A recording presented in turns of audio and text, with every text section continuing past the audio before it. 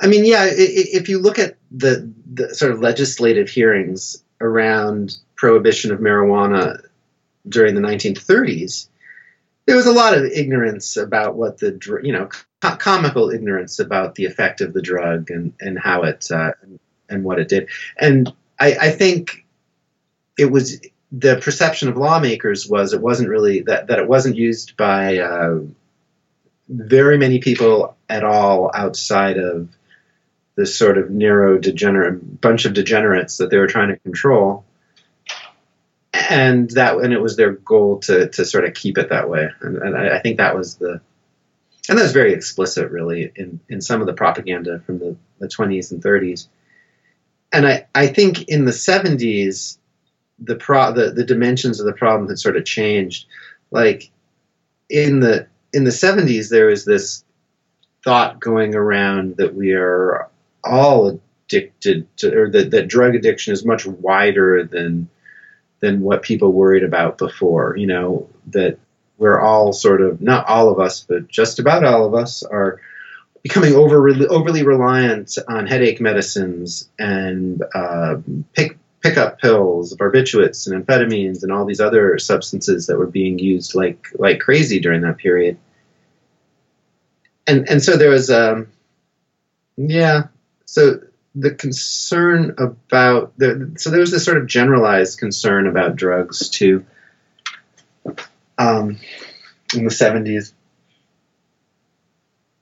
See, I mean, if you're looking for why marijuana was prohibited sort of in this later period, why like the war on drugs included marijuana in like the 70s and stuff, it's a great question, because that was so much being debated at the time.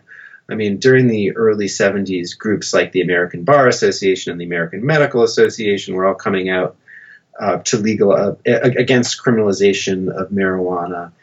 And it was not an utterly untenable political position at that time.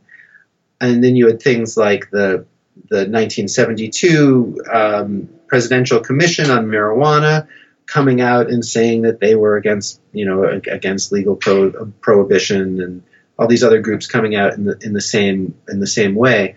And one of the great sort of breaks on any change in the marijuana law at that point was the Nixon administration's reluctance to change what it had put in place in 1970. So there was nothing sort of natural or inevitable about it. I don't think. I mean, I think it was sort of the result of pretty concrete political actions by known players, you know.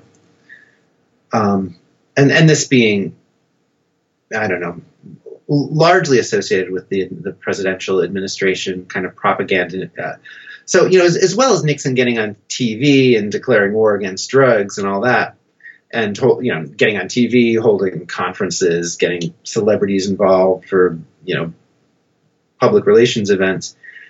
He also started a relationship with TV networks that's continued for decades, really sort of encouraging them, prompting them to put anti-drug plot lines in entertainment, you know, in cop dramas and other TV shows, and reaching out to news reporters and sort of pushing this line to media executives. And so there's this whole this whole behind the scenes campaign to involve, and sometimes in hidden ways, media organizations in publicizing the dangers of drugs. And, you know, in the 70s, the dangers of drugs, again, drugs, they started adopting this idea of drugs as this category of substances that bother your mind. You know, people didn't really think about amphetamine pills and alcohol in the same category. Or alcohol is a bad example. They didn't really think about amphetamine pills and LSD in the same category necessarily, because, you know, amphetamine pills you could buy legally over the counter. You know, you could, people would share them with each other. wasn't a big deal. And, you know, LSD was hard to get and by this point illegal. And so I don't know. I think a lot of the propaganda around the war on drugs helped sort of define this category for people. I mean, I think one of the reasons we think about marijuana as a drug and perhaps alcohol less so is, because we've had all these TV advertisements and shows on TV and all this stuff telling us that we should buy one and not the other.